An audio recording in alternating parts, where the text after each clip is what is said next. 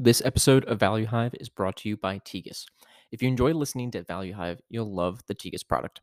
Tegas has the world's largest collection of instantly available expert interviews on all the public and private companies that you care about. All you have to do is log in. So if you're tired of high cost and time consuming expert research calls, give Tegas a try and see for yourself why many of the most trusted and well respected hedge funds, mutual funds, family offices, allocators, and VCs rely on Tegas to scale their expert research and to get the critical information they need faster than ever. You can sign up for a free trial at tegas.co/valuehive. That's tegas.co/valuehive. And as a personal anecdote, I use Tegas literally every single day. It's the first resource I use when I start researching a new investment, and it's one of the last things I do before I finish up rounding out my research, and I know you'll love it as much as I do. Before we dive into today's conversation, I want to talk to you about MIT Investment Management Company, also known as Matimco, the investment office of MIT. Each year, Matimco invests with a handful of new emerging managers who it believes can earn exceptional long-term returns in support of MIT's mission. In order to help the emerging manager community more broadly, they created emergingmanagers.org, a website for emerging manager stock pickers. For those looking to start a stock picking fund or those just looking to learn about how others have done it, I highly recommend this site. You'll find essays and interviews by successful emerging managers, service providers used by MIT's own fund managers, essays Matimco has written for emerging stock pickers, and more. Matimco also occasionally and opportunistically hires new members for their investment team. To view the job description, please visit matimco.org/global-investor. That's mitimco.org/global-investor. The Matimco team spends their time learning about great businesses and investments, working with exceptional investors around the world in order to support generations of MIT innovators. All right, James, this is your second time on the podcast. So I'm not going to start with the intro and who you are and how you got started. I'm going to link to the show notes for your original episode, and people can go back and listen to that. But one part about you before we dive into royalties and the whole royalty streaming business model, you do run the inflation-based fund, inflation strategy at Horizon Kinetics. You are PM there, and so obviously the inflation theme has done well. It seems like everybody on Twitter is saying how inflation's going down. It's coming down. It's at 3%. It's going to be sub 3%. But just wanted to get your thoughts on how that inflation thematic has played out in the fund and how you think it'll play out, let's say, over the next 12 to 18 months. Yeah, again, thanks for having me back. And when I was first on, I think everybody was arguing that inflation was transitory, and they were wrong. And I think that everyone's going to be similarly wrong here, where they think that inflation is gone. But it's pretty wild. If you look at markets, so if you look at CPI break-evens, if you look at Eurodollar futures, basically everybody is betting on us going back to the 2019 world. So low inflation, low rates, and probably low real growth. And that's going to be conducive to another kind of long duration type of rally in tech and what have you. And I would argue that the probability of that happening is close. I wouldn't say zero or close to zero, but incredibly small, because the structural factors that have changed in the world and the economy are just so profound. But also the preconditions to that pre-2019 world of rising profit margins, low inflation, and low rates are probably not repeatable and changing. So if you think about the globalization trends of the 90s and 2000s, that mobilized a lot of labor and resources. That was disinflationary, and now we're competing with the non-OECD world for that labor and those resources. By the way, we've exploited a lot of the cheapest resources, so we don't even have that same resource availability. We also had what I'll call a productivity step function, where the advent of the internet becoming a business application around 2000 was a tailwind to about 300 basis points of productivity gains. So if you look at all of that and think about, is that repeatable in the post-pandemic world, when we are reshoring supply chains, we have not invested in raw materials, We are competing for labor with non-OECD countries. We can't even get labor to work effectively domestically, and productivity can't budge. So I would argue, based on all of that, that we're going to be an environment of higher, albeit volatile inflation, and higher, albeit volatile rates. And the nuance is to really understand where the cyclical inflation drivers are and where the structural inflation drivers are.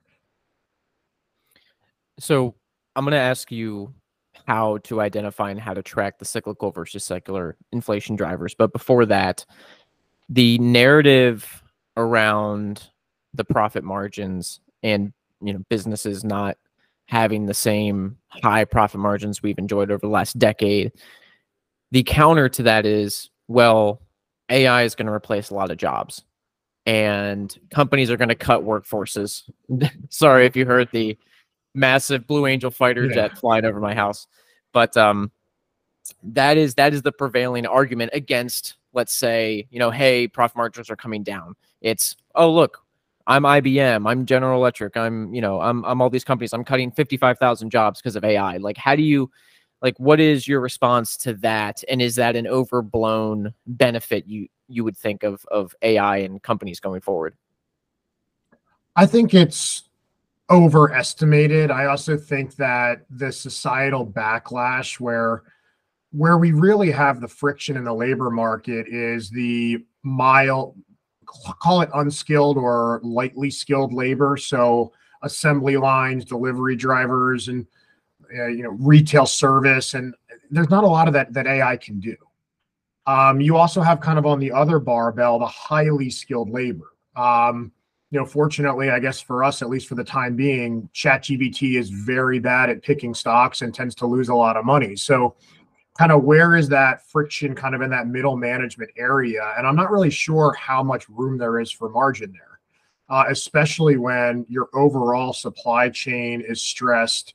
And again, look at the political landscape in the US and Europe. If you're laying off a bunch of middle management en masse for AI, if we can even do it, I think there's going to be a political backlash. But again, going back to AI, the things that would need to be automated to really have these huge changes. So, I don't think we're any remotely close to having full self-driving. Just the amount of things that you need for that to take place, and then also to apply that to trucking, to apply that to rails, to apply that to shipping, and then going further upstream when you go into mining and energy extraction. I think that there's definitely a lot of fluff that can be cut, but I guess the added expense would be if you really do remove that much kind of middle to middle, upper middle income earners, what does that then do to the economy? And then how does that help your profits? So I think it's kind of a circular argument, and remains to be seen exactly what it's going to do. But ultimately, we're going to do with something with all these people if they really are getting laid off. Yeah, no, it's a fascinating question to wonder if the benefits of AI overcome, like you said, the supply chain issues, the fact that costs are rising everywhere in the real world economy. And it'll be a fun thought experiment to kind of play out. But I also want to touch on, you mentioned secular versus cyclical inflation. How do you define kind of the two of those, and then how do you track the trend of secular versus cyclical inflation over time? Yeah, I mean, cyclical are things where it was pretty obvious that there was a demand and or supply shock. So a great example would be capital goods. So washers and dryers and windows and pools. Everybody had a bunch of money, and so there's demand, and they're stuck at home. There's demand. Supply side factories are closed. You can't get raw materials. Boom, you have this huge surge in these prices. There was no structural limitation to making more washers and dryers and more pool products and aluminum siding. So it was pretty clear that that was going to correct, whether it was going to be supply was going to respond or demand was going to respond, and there was going to be a new equilibrium. The structural inflation drivers are things where there's not an obvious or maybe not a demand or supply response whatsoever, but there's very inelastic demand. So I've listened to a lot of your podcasts where you've talked about copper. And yes, there's some cyclicality, economic cyclicality to copper demand. I mean, everybody thinks of it as the most economically sensitive commodity. But then when you look at the demand resilience from all of the electrification, whether it's power generation, power transmission, renewables, the copper intensity of EVs, there's not only sustainability to demand, but there's also huge secular growth. But then the bigger part is when you look at the supply side. If we wanted to respond, it would have taken us 15 years to do it for a greenfield mine, and nobody's doing it. You need the capital, you need the permits. I mean, even in a wildly optimistic scenario, you need a decade to even theoretically bring on this supply, and the dollars just aren't there. I can make similar arguments in certain energy markets, certain ag markets, certain crop markets. So those are things that are going to be a lot more deeply ingrained. And those are things that we think are going to be structural drivers of inflation that are going to keep CPI and PPI numbers high. Again, volatile, but high. Yeah. And I mean, you're seeing this, and I don't want to make this too much of a copper podcast because we're going to dive into royalties, and that's really where we're going to spend all of our time. But I wrote a thread on the top 10 largest copper producers, and the interesting kind of theme that I found was if you look at the cash cost, so the all-in sustaining cost to extract a pound of copper out of the ground across the board, it was up like 30%. And a lot of that just came from the fact that they're declining ore grades, so you needed to move more rock to get the same equivalent pounds of copper. But also diesel costs were up, labor costs were up, volumes were down because, again, declining ore grades. And you just had this structural 30% increase in the cost of them doing business. And that's why, on one hand, I see these people tweet, hey, oh, inflation's at 3%, inflation's trending down. But then I look and I'm like, the costs for things that society needs to function and to grow, and if they want to have a shot at electrifying the world, like the cost to do that and to extract that metal is rising 30%. And so there's this massive disconnect between real world inflation and what I would call nominal inflation. And I just don't think I think more people should be paying attention to the real world inflation economics and how that's impacting things, because the higher inflation you see for things like cash costs for mines or for oil and gas, the higher the commodity price needed to make that extraction profitable and worth it, which is going to send prices higher. Yeah, I completely agree. And I think that those are variables those types of things are much more difficult for policymakers to control. And so that's why you strip them out of certain measures of CPI. But ultimately, I see a world where we are going to we're not going to explicitly accept 3, 4, 5% inflation, because that would never work. But implicitly, I think they're going to tolerate higher inflation, particularly around these types of variables that central banks really can't control. Yeah, and it's almost like, and again, this is probably, hyperbole, but I'm doing it to make a point. But when you back out a lot of what I call real world inflation drivers, and you say, oh, this is our kind of core inflation, it's like a company reporting adjusted EBITDA with OpEx added back in. It's like, oh, this is our profits if we add back in all of our OpEx. we're wildly profitable. It's WeWork's community adjusted EBITDA all over again. All right, let's switch into the royalties business model after getting kind of the inflation thought and kind of narrative out of the way. This is a very timely podcast because you emailed me and I just finished researching a precious metals royalty business, and so royalties and streaming and that whole business model has been on the top of my mind. And so I want you to walk me through your paper on mineral interests, royalties, and how they play a role in both the energy markets and the precious metal markets. And we can just start with just the background. Like, what is a royalty structure? What is a royalty company? Sure. And so just to, transition from the inflation talk into royalties, royalties are the biggest component of our inflation beneficiaries fund. And I think they are categorically the best long-term investment for a higher inflation, higher volatility world. We can probably walk through that when we kind of go through the businesses, the valuations, and the merits. But at the simplest level, a royalty is a purely financial interest in the production of a mine, of a certain area of land, of a well, of an acre.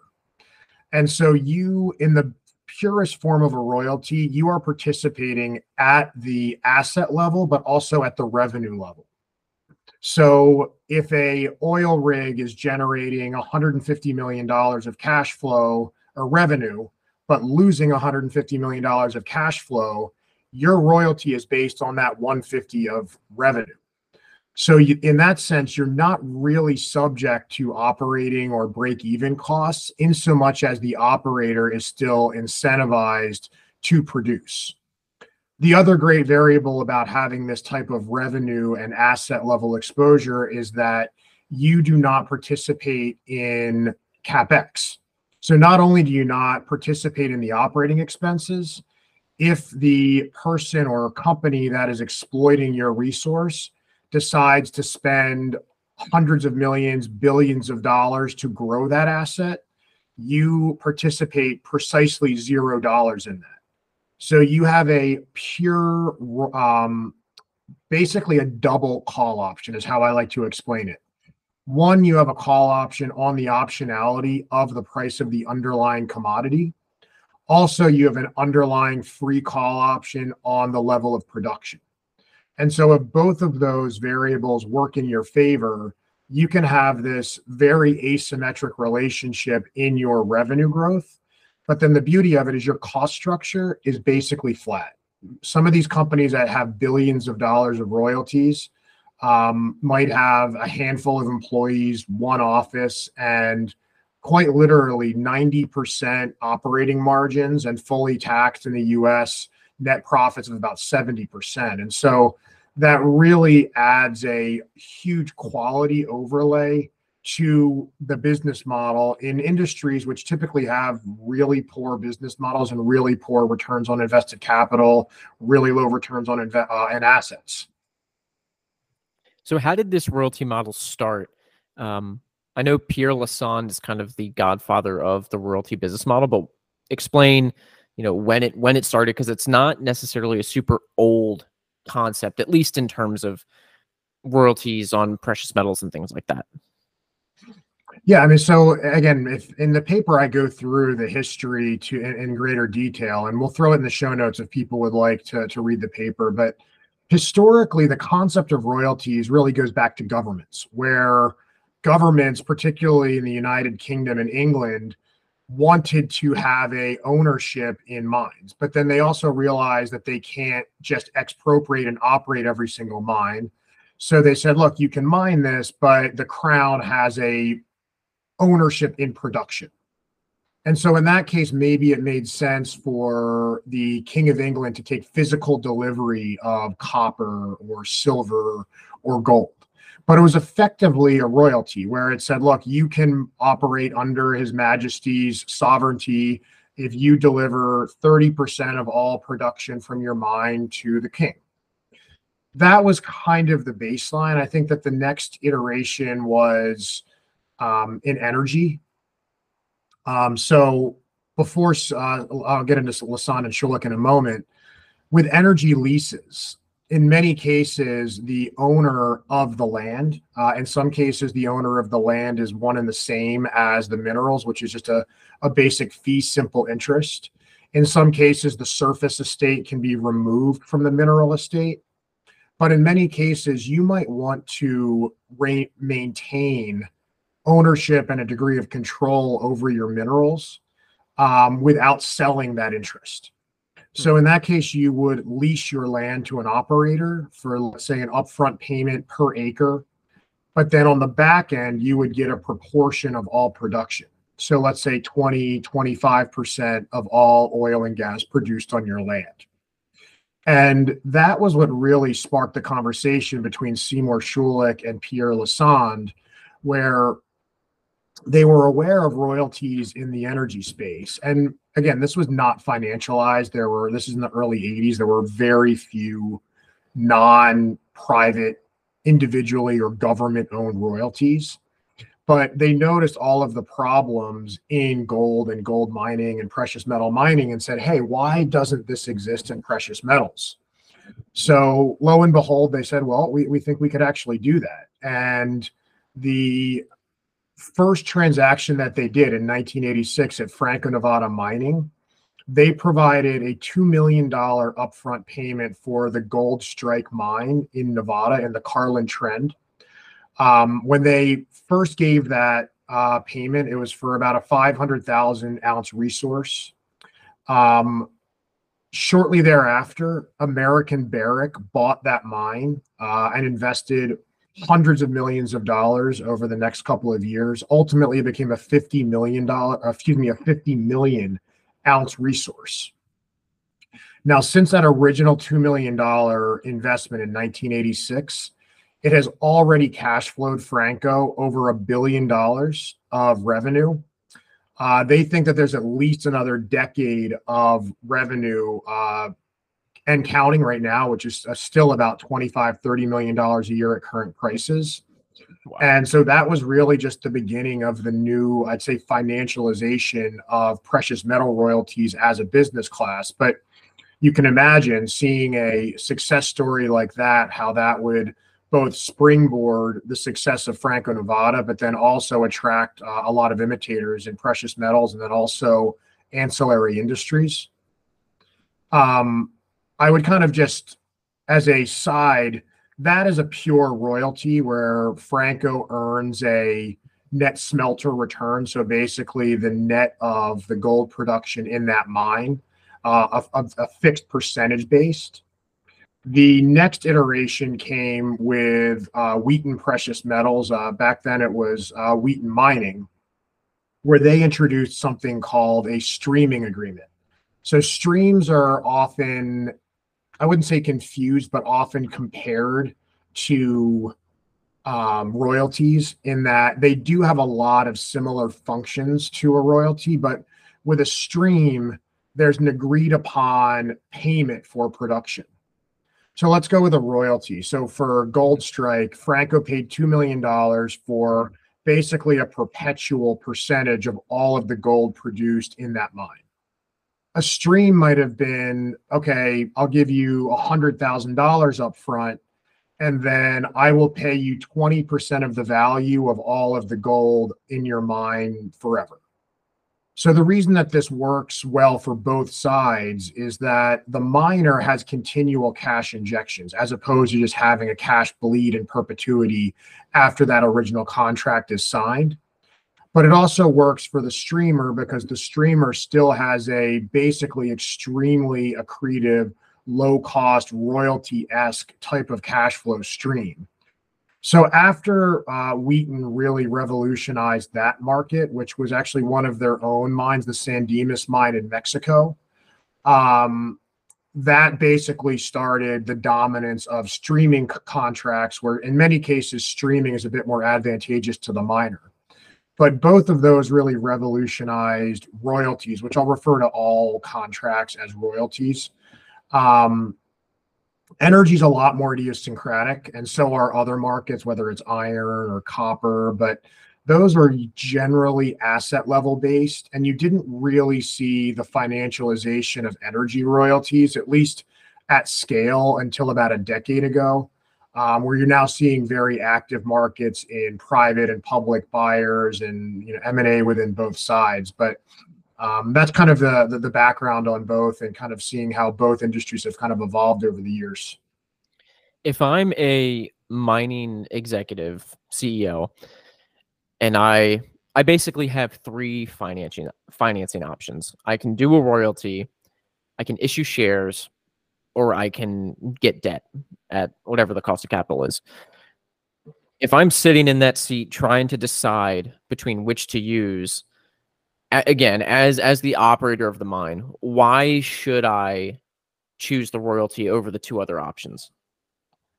So the royalty will generally be your high cost of capital, but you're getting a lot in return for that high cost of capital. So issuing equity, you are directly diluting your shareholders. And once you dilute, that's really a permanent dilution.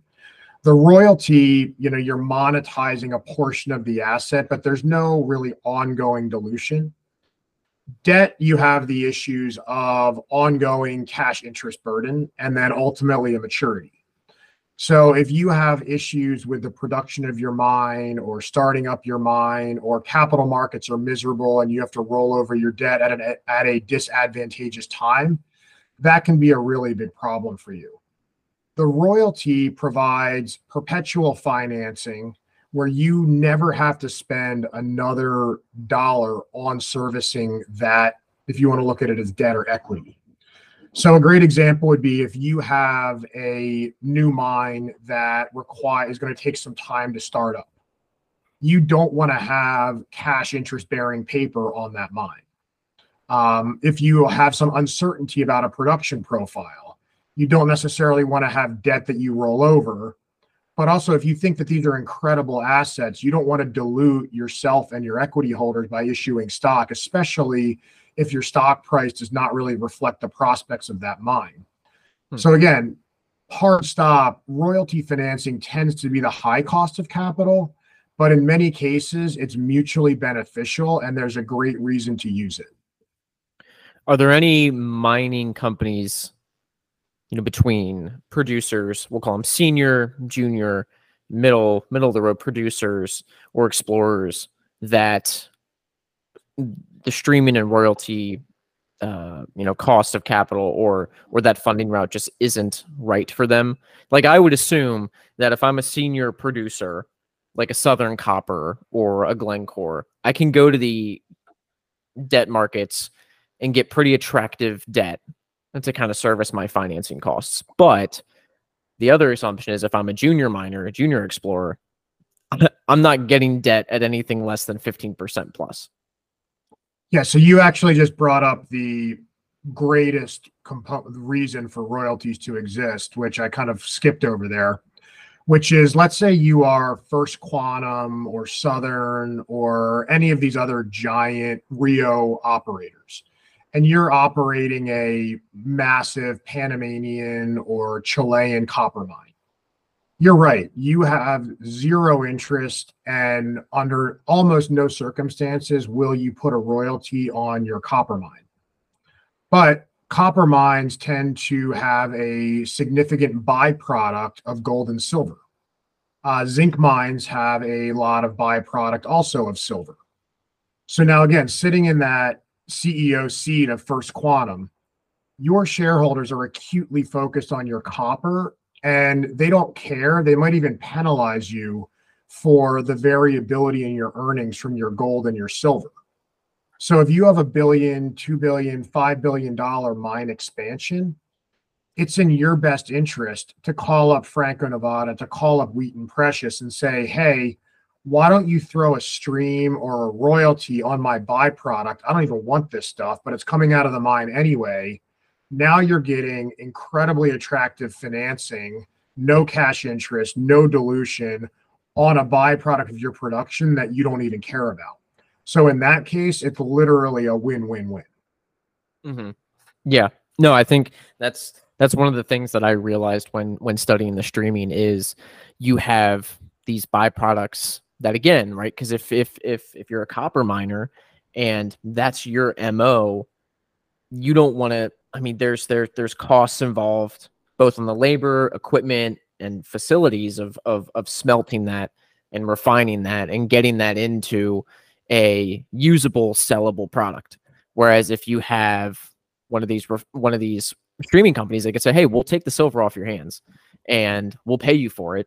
That way, it doesn't just become this cost center for you. You can actually use it as a source of zero, very, very low cost financing. Now, if we kind of keep going down that rabbit hole, in just terms of questions to ask, one of the biggest questions that I had is, okay, you mentioned in, I think, the Franco-Nevada example that, Barrick, I think it was Barrick Mining at the time. I know they've changed names, but Barrick Mining bought the mine that Franco-Nevada was, financing through the royalty. At what point, if I'm an acquiring mining company, do I look at a streaming or royalty contract and say, you know what, we're big enough now where we don't need this? Like, can't I just get out of that? Like, why do I have to keep sending royalty payments to, let's say, a Franco Nevada that bought it in 1986 and now it's 2006, and Barrick's cash flowing billions of dollars and doesn't need it?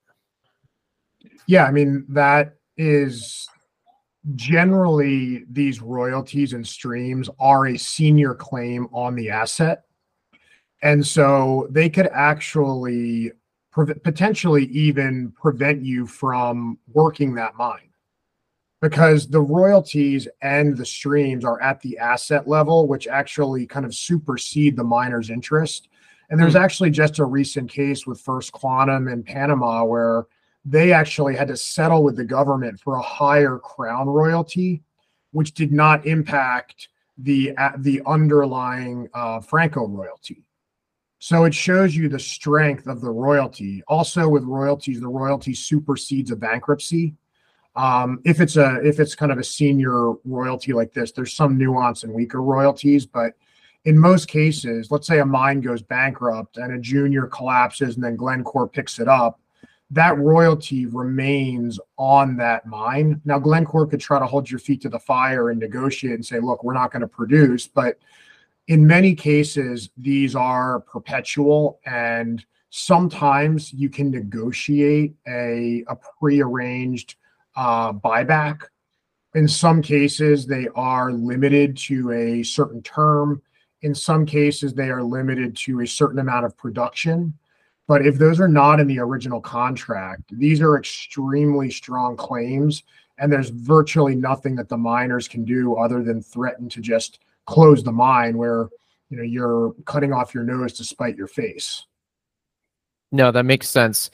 And then the question, I guess, that I have is, what's the probability that these relationships between the miners and the streamers and royalty companies becomes abrasive or very, very combative, right? Because if I'm the royalty company and I say, well, guess what, you guys can't get rid of us unless you close down, and I'm a miner that's seeing these royalties go out the door and I know I don't need them, immediately I would feel resentful and I would hate the relationship. And so do you find that, even going back, if there's case studies where these relationships just end very poorly, or if there's any kind of hostility between parties? Yeah, I mean, generally, it's not a great relationship, where typically the best royalties, you're signing that contract as a royalty financing provider when conditions are great and terms are great for you. And so, but you're providing the operator with liquidity potentially to get through a liquidity crisis. And so for them to then not appreciate that you got them through that period is a bit short-sighted. And there's examples of that. And you can always see examples in Texas or North Dakota where production companies try to underreport, and then there's lawsuits because everything has to get reconciled, and that obviously gets contentious as well. There's also situations where there's kind of inherited old legacy royalties where the operator doesn't like it, but it's the asset that you inherited. So a great example would be the North Shore mine in Minnesota. It's a large, extremely high quality iron ore mine. It goes back to the 1980s. It's been through several iterations of ownership. Currently, it's operated by Cliffs, which is the new iteration of Cleveland Cliffs. It's a scaling royalty whereby the operator is not overly burdened when production level and prices are low. And then it scales up. So when production levels and prices are very high, the company is presumably doing very well and the royalty does very well. The CEO of Cliffs does not like that arrangement. And so he's doing exactly what you alluded to. He's kind of stomping his feet and saying, well, I'm going to close my mine. But again, you're cutting off your nose to spite your face, because that mine is, and a lot of these companies, this is the lifeblood of your organization. So in most cases, I think that there's just like you don't like paying your mortgage. It's like that bank or your landlord, like my landlord has jacked up my rent, or my floating rate mortgage just went up. Like I don't like paying it, but I also like living in my house, so I'm going to keep paying it. Yeah. Yeah, no, that's a good point. That's a good point. I want to shift to actually underwriting and the due diligence process on these mining or these, precious metal royalty companies. How do you decide like what is a tier one high quality royalty company? What's a bad low quality royalty company? And how do you kind of underwrite these things with the multiples and dividend yields for some of these? Because I know we'll touch on the fact that the market loves assigning high multiples to these royalty businesses, which is one of the benefits of the asset class. Yes, in terms of looking at objective business level figures, especially in precious metals, you really have to focus on jurisdiction. So you really like obviously North America, Canada, Mexico, and then also South and Central America. They generally have fairly strong legal systems. They also, which goes hand in hand with that, is they generally have world-class operators. So if you can't trust the domicile of the mine, and you can't trust the quality and integrity of the operator, I think then you have a lot of problems and you need to assign a much higher discount rate. I would say something else that's really important that also gets overlooked a lot is I like to look at that, call it measured, indicated, and inferred component. So all of the sell side and basically all of everyone focuses on is the producing assets. So those 2P reserves.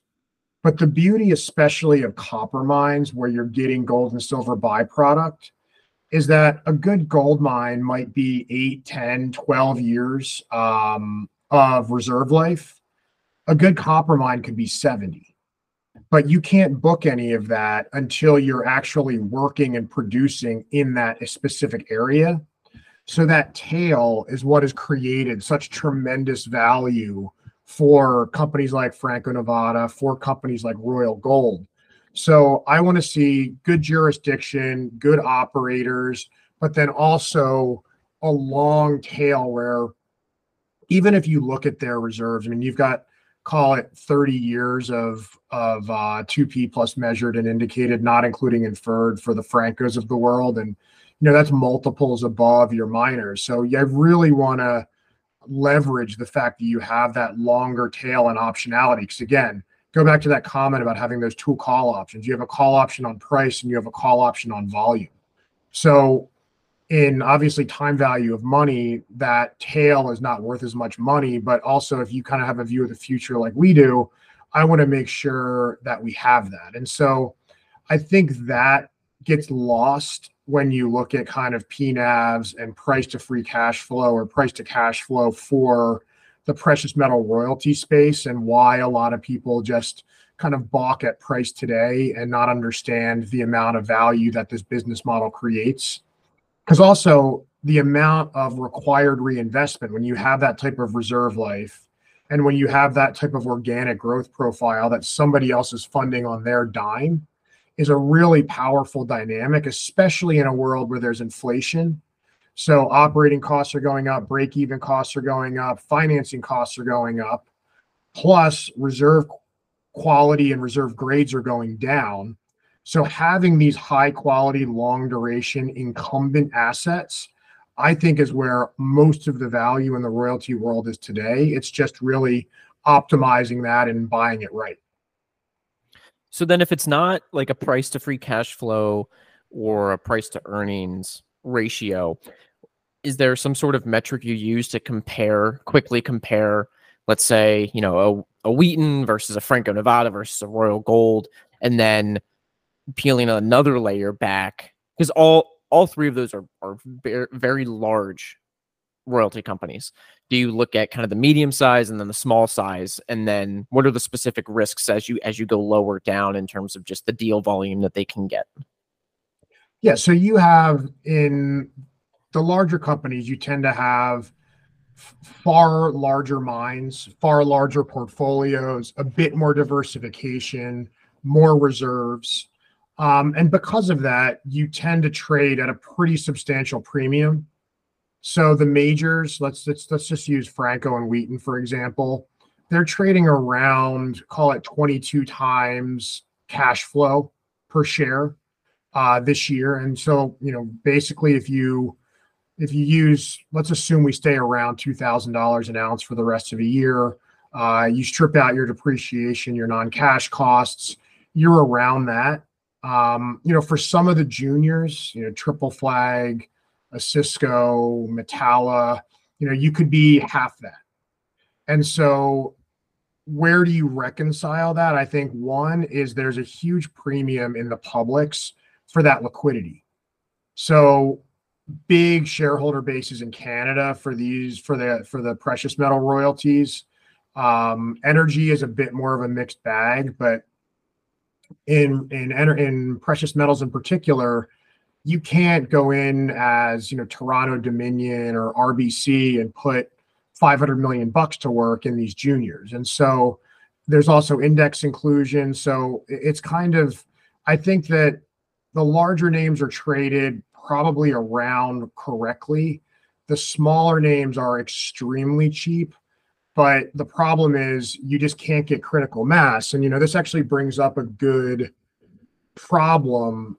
It's kind of this dilemma that these smaller names have, is that they all see that we need to get bigger because we need liquidity. If we get liquidity, we get a better equity multiple. If we get a better equity multiple, we can be more accretive on our acquisitions. It's kind of this self-fulfilling prophecy. So I've seen in both sides, both precious metals and energy, CEOs just be willing to grow at the sake of growth because they're just so obsessed with hitting critical mass, and they make huge mistakes.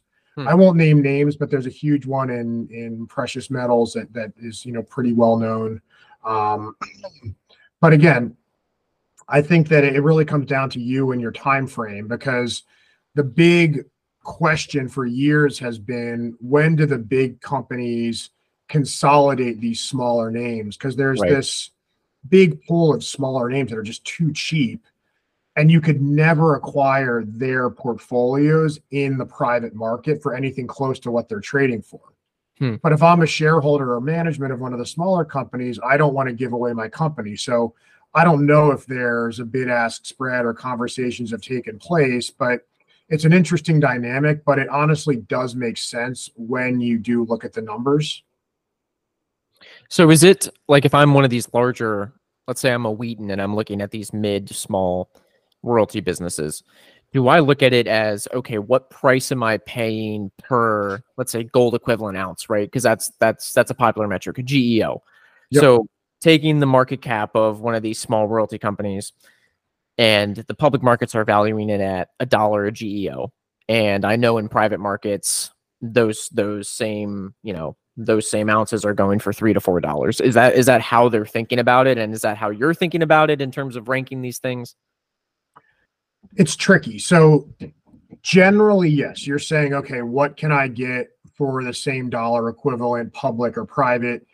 The problem of being a public company is you're always very sensitive to, is this accretive on a cash flow and a NAV basis? I mean, you never want to be that management that announces a non-accretive transaction.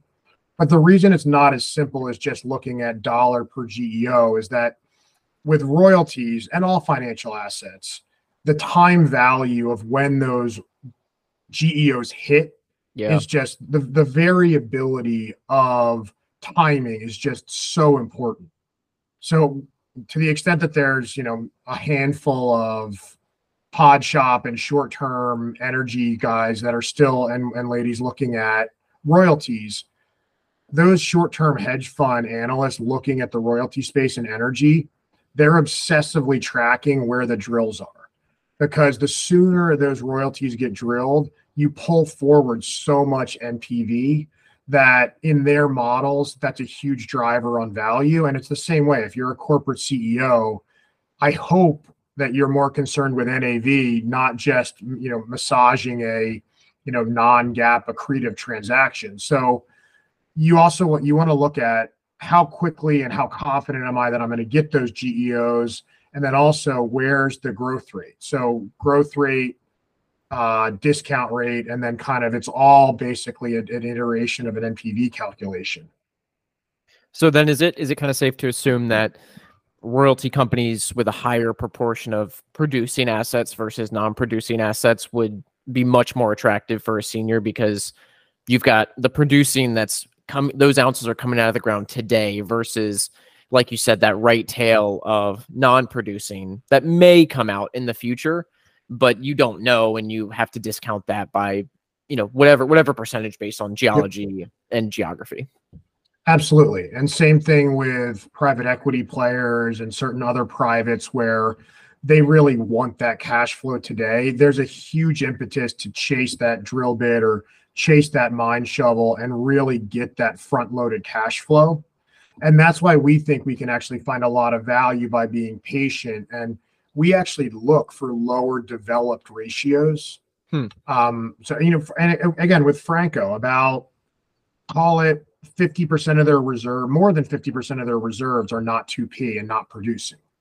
But then if you NPV it, about 90% of their NAV is producing, but then, and only 10% is non-producing.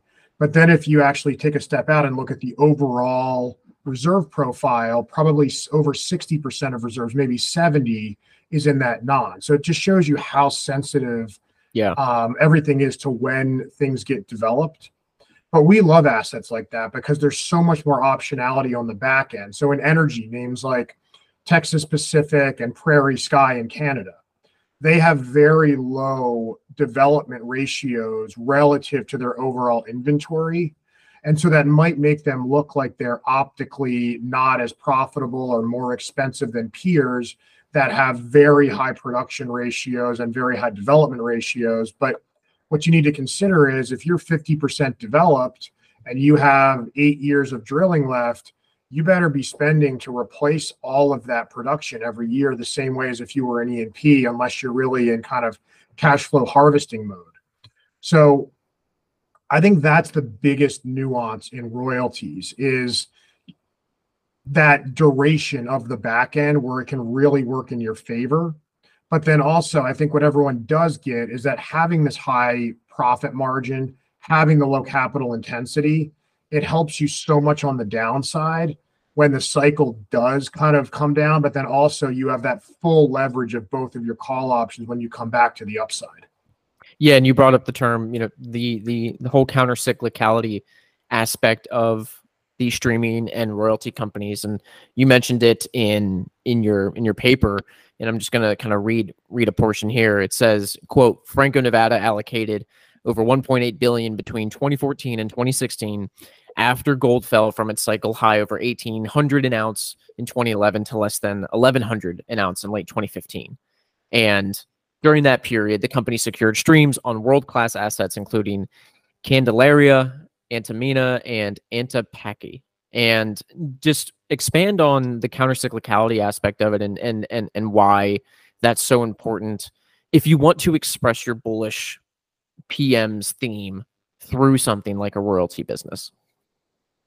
Yeah, so when prices are high and cost of capital is low and everything is great, it is the worst of times to be a royalty company because you can't allocate capital. Deals are very tightly bid if they can be found at all. And so it's really not a great time to be out there adding to your portfolio. That's a pro-cyclical market. The counter-cyclical market is that, again, in that example, when everybody was investing like 1,800 an ounce was the new normal, when we fall back down to 1,100 an ounce and capital markets freeze up, now everyone's desperate and they really want financing. So Franco was able to go out and secure royalties on world-class assets that might not have been available if copper prices were high, and capital markets were accommodative. So even though it was uncomfortable to be investing in the mineral space from a macro basis because things were falling apart, you were actually accruing one of the most valuable situations in the history of Franco-Nevada, because they were able to put all of that capital to work counter cyclically at exactly the right time. The other variable is that because they don't necessarily have a true break even, they were basically cash flow positive. And Franco and most royalties, particularly in precious metals, run net cash. They might draw down on a revolver just to close a transaction. But so you have net very high profit margins. You're still generating free cash flow, and you don't have to worry about debt. Copper miners, gold miners, not only do you have to worry about your all-in sustaining cost, then you have to worry about your debt and all of your other kind of cost overhangs. And so operationally, Franco's hanging in there just fine while they're allocating capital really aggressively. And so that's why kind of over full cycles, you really benefit from this cyclical volatility. Yeah, no, that makes sense. And I mean, the cost structure of royalty businesses is probably one of the best in any company.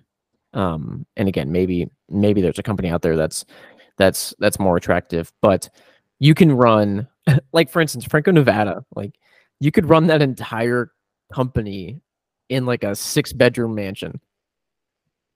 Yeah, like yeah, billions. yeah, our director of research, Steve Bregman, he did a study. I think it was in the past decade. If you were to have compared Franco, Wheaton, Texas Pacific, Prairie Sky, and look at their operating margins, they would have all ranked in the top 5 of all S&P 500 constituents, I think in all 10 of those years. Now, there were some outliers where there were some accounting things, but the other names that were in there were financial exchanges and Visa and MasterCard. So what's the commonality here? They're basically toll booth business models that are just wildly profitable. And royalties, actually, if you look at revenue on a per share or excuse me, per employee basis, put those other companies to shame. Oh, it's crazy. It's like hundreds and hundreds of millions per employee. Yeah. And a lot of these companies, like you said, have less than 30 to 40 employees. And even there, I bet you could trim and get like 500 million per employee in revenue. But that brings me to this question of fund flows, and we can kind of wrap it up here around fund flows, because all of these things make sense to me, right? Obviously, I'm biased. I'm bullish precious metals. I'm bullish the inflation narrative. I've studied these companies and written about them. But the biggest question is, none of that really matters unless fund flows enter the space and other people realize that, and other people drive the price up. And you mentioned that these companies like Wheaton, what's the other one? Wheaton, there's Franco-Nevada. They rank up there with the Visas, with the MasterCards. And so if I'm looking at over the next 12 to 18 months, or next 3 to 5 years, I'm a big PM at some huge family office, I need to allocate money, or I'm somebody at BlackRock that needs to allocate money, and I want exposure to the precious metal theme. Logically, these royalty businesses seem like the perfect vehicle for really big money to allocate to that specific thematic.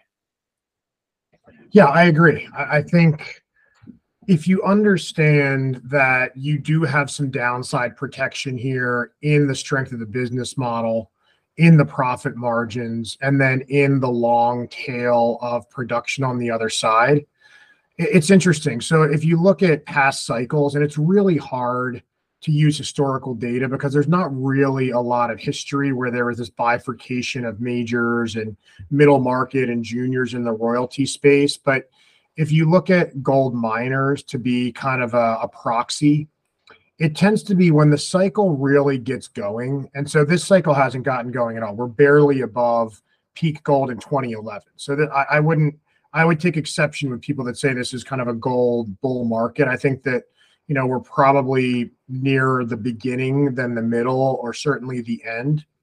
But probably through the first half, if not longer, of these cycles, the larger liquid names run first. So that would mean the bigger liquid miners would run ahead of the smaller. And that's because that's where liquidity goes. And so big liquidity chases the bigger names. Maybe there's a bit more quality, a bit more investor recognition. And then as the cycle really gets going and people are convinced that it's not necessarily going to roll over or mean revert, that's when you start to see money kind of trickle down into the mids and the juniors. But I think that there's a lot of reasons, without getting into kind of macro arguments for gold, but there's a lot of reasons to think, hey, I want to express a 3, 5, 7 year opinion on energy, or on precious metals, or on iron ore. I'm not really convinced what's going to happen with this recession. When's it going to be? How severe is it going to be? What is consumption going to look like? I just can't go out there and buy a miner today. And maybe it's not even in my mandate to buy futures. The way to kind of do it on a good risk adjusted basis would be do the work on the royalty companies, understand the valuation, kind of understand the multiple ways to win. And that's where I really think you're going to ultimately see the fund flows. And if energy is any indication, where you've seen this dynamic where, the majors have kind of gotten a bid, but then you've seen, huge spreads with the juniors in Canada. It's crazy how cheap some of these juniors are. But I think that the next 5 years, people aren't really going to believe that the new cycle has started again yet across asset classes. And so that's going to favor, again, the Franco, the Wheaton, maybe Royal Gold, and then kind of in energy, the bigger names, the Viper, Texas Pacific, Prairie Sky, et cetera. And I think what's important to remember is, again, the business quality, right? So there's a ton of torque in buying miners because, you basically have this fixed cost. And if the commodity goes up and to the right, you're going to make a ton of money. And so there's so much torque to the underlying price. But if you're a royalty company, you have the added advantage of consistently higher cash flows and a consistently higher multiple paid by the market. And what you'll find is that over cycles, like you'll see this with Franco-Nevada, you'll see this with Wheaton, these royalty businesses can trade comfortably at over 40 times cash flow.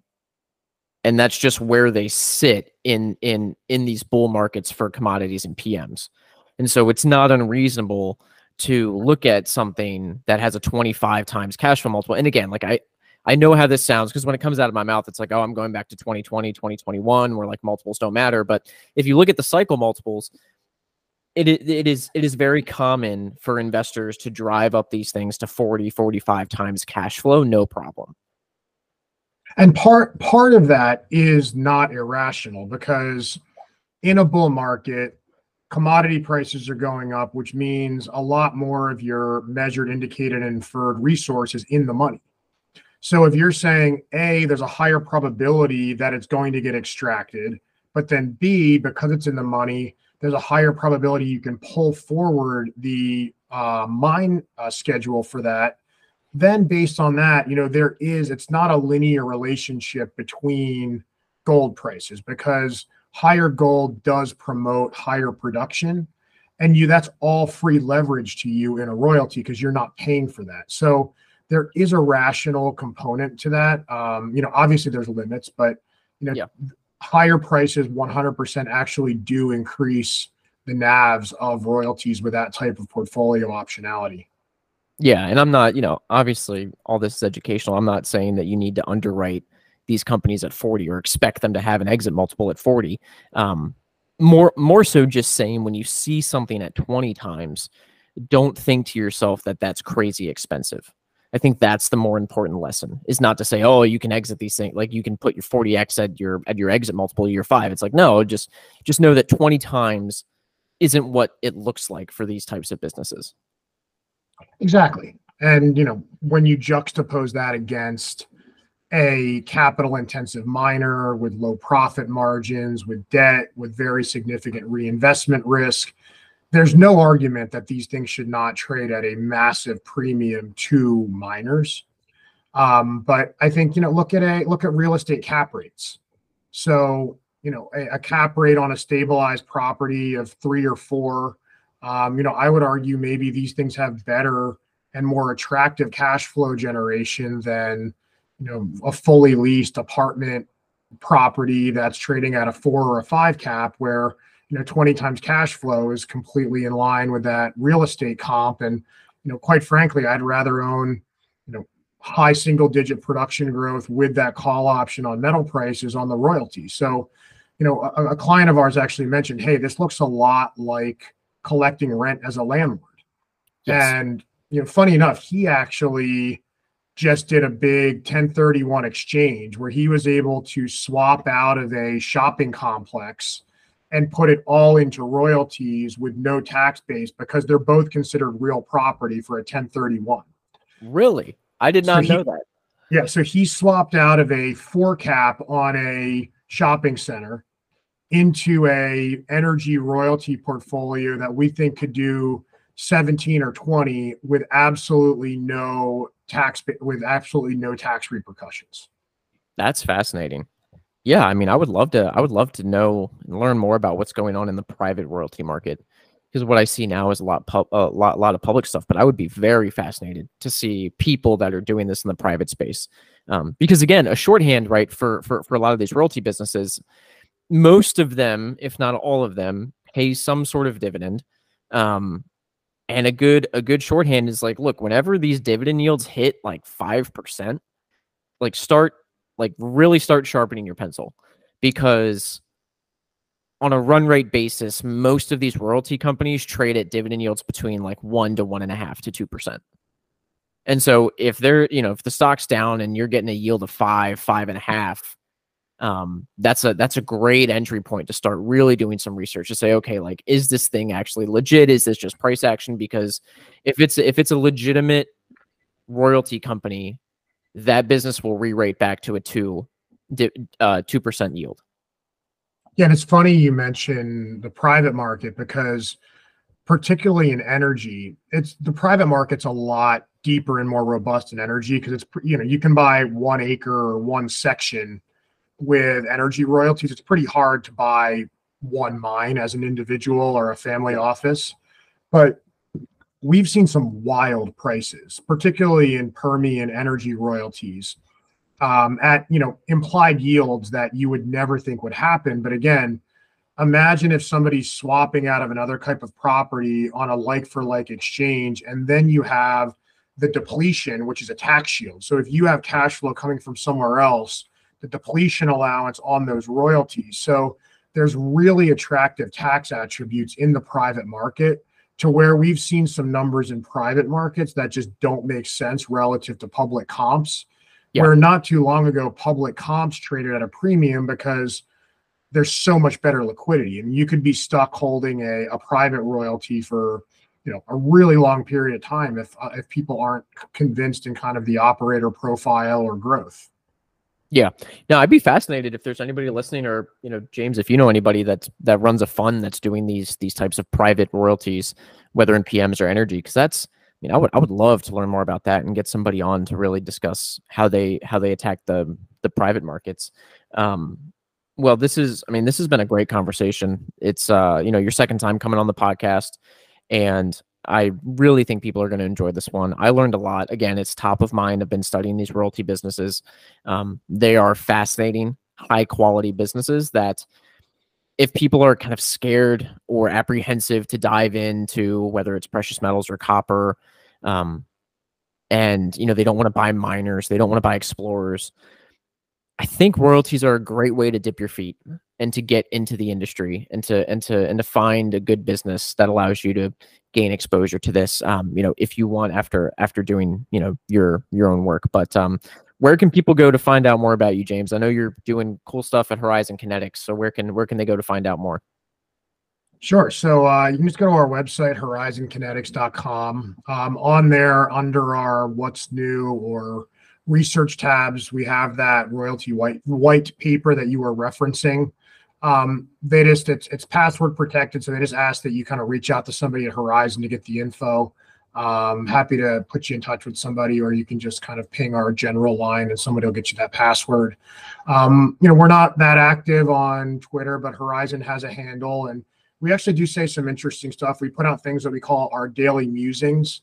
They're not every day, but we highlight discrepancies in anything from kind of copper to fertilizer to electrification objectives that are thought provoking. And so I think between those two, you're off to a good start. But we're really generous and publish a lot and encourage people just to get started on our website.